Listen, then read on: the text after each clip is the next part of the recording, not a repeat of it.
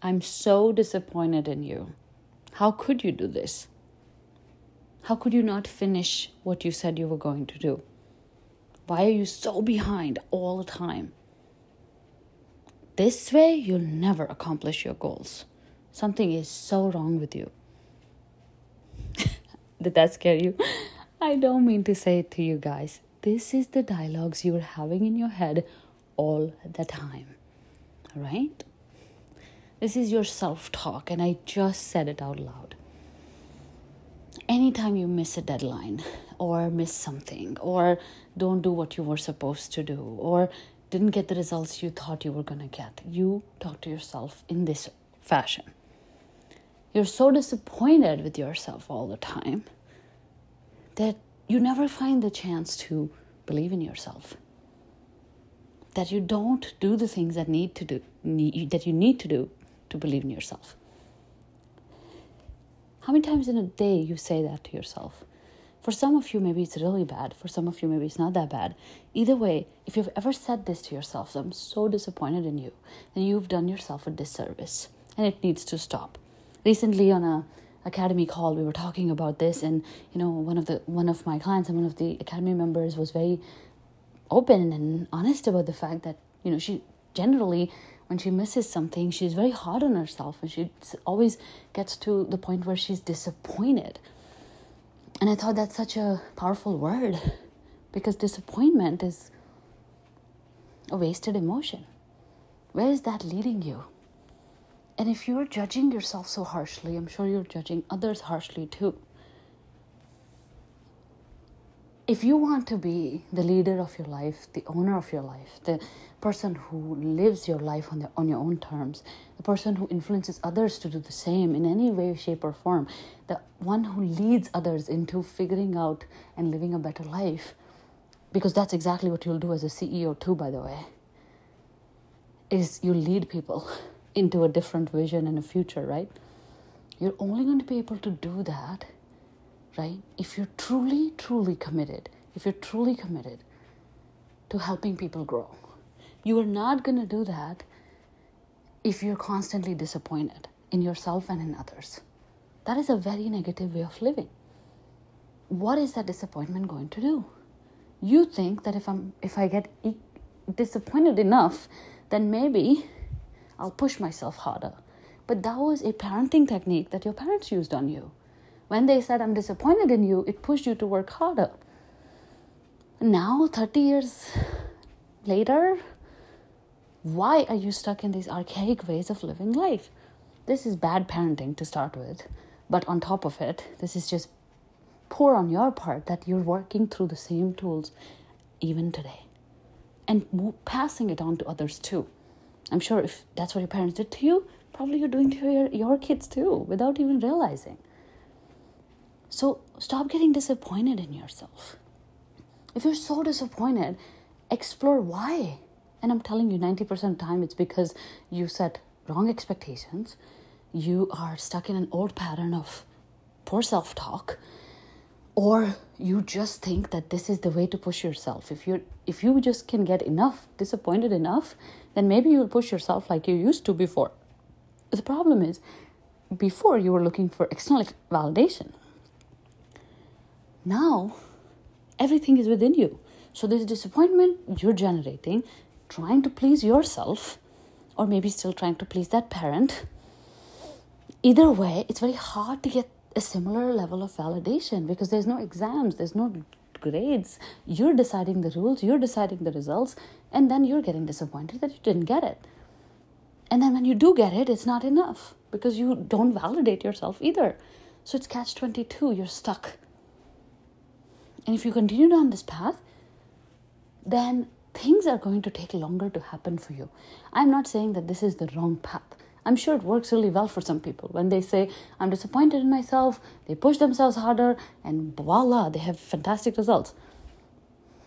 But if you don't have that figured out, and if this disappointed in yourself is not helping you move forward, then it's time to change this approach.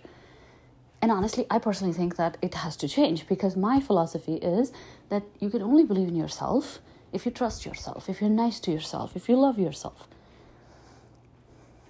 And if even if in that case you get disappointed with yourself, you don't waste a single minute on that disappointment because it's useless. I don't get disappointed with myself. I am proud of myself. Pick either or. You can't have both. Yes, if I make an illegal mistake, if I make a mistake even after knowing that I shouldn't have done that, if I'm being stupid about something in a way that can be harmful to others or myself, and I'm just like doing this compulsively, maybe I will slow down and say, you know what, Prasha, I'm a little disappointed that you did that. Because somebody got hurt, there was some repercussion that was so bad, it shouldn't have been that way.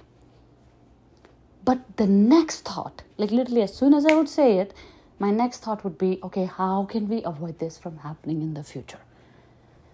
Because I don't believe in pity parties. I don't believe in self-loathing. I don't believe in being hard on myself. What I believe in is trusting myself. And I want you to do that too. I want you to trust yourself.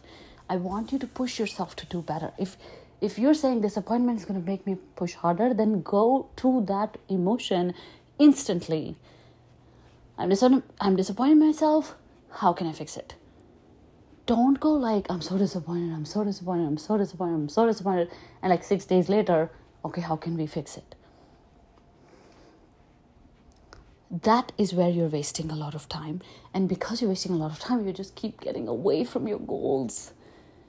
That's the point. So let's say you didn't work out for Monday and Tuesday and Wednesday. And then Thursday, you're like, I'm so disappointed in myself that I didn't do it. I'll start from Monday. And now I'll start from Monday. But those 4 days, up till Monday, I'll just keep being disappointed in myself. I'll talk to myself poorly.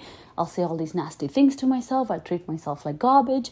And then Monday comes, I'm so demotivated. Maybe I'll go to the gym, maybe I won't. If I do go to the gym, then I won't celebrate it. I'm still stuck in that self-talk, negative self-talk. And that energy is going to make it harder for me to stick to it. Now, let's say I don't go on Monday, then, more fuel to the fire. Let's have a bigger pity party. Let's be harder on ourselves. So how is this helping you move forward? Because your goal is to go to the gym. So if you were not doing these negative self-talks, then let's say you missed Monday, Tuesday, Wednesday. Thursday, you're like, I'm so disappointed that I didn't do Monday, Tuesday, Wednesday. But then you switch to, what can I do now? Let me go to the gym today. Okay, yes, let's go to the gym because that's the goal.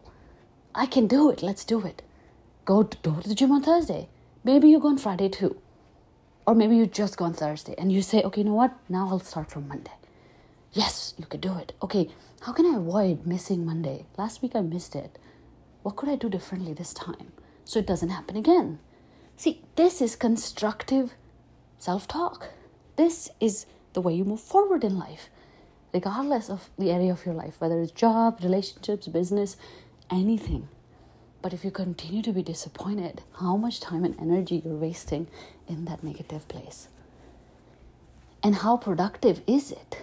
Even if, let's say, once in a blue moon that approach works for you, it's not a good habit because it doesn't work all the time, especially on goals that are too big, or especially on days that you don't have the energy, on days that you're feeling low already, and you become your biggest enemy.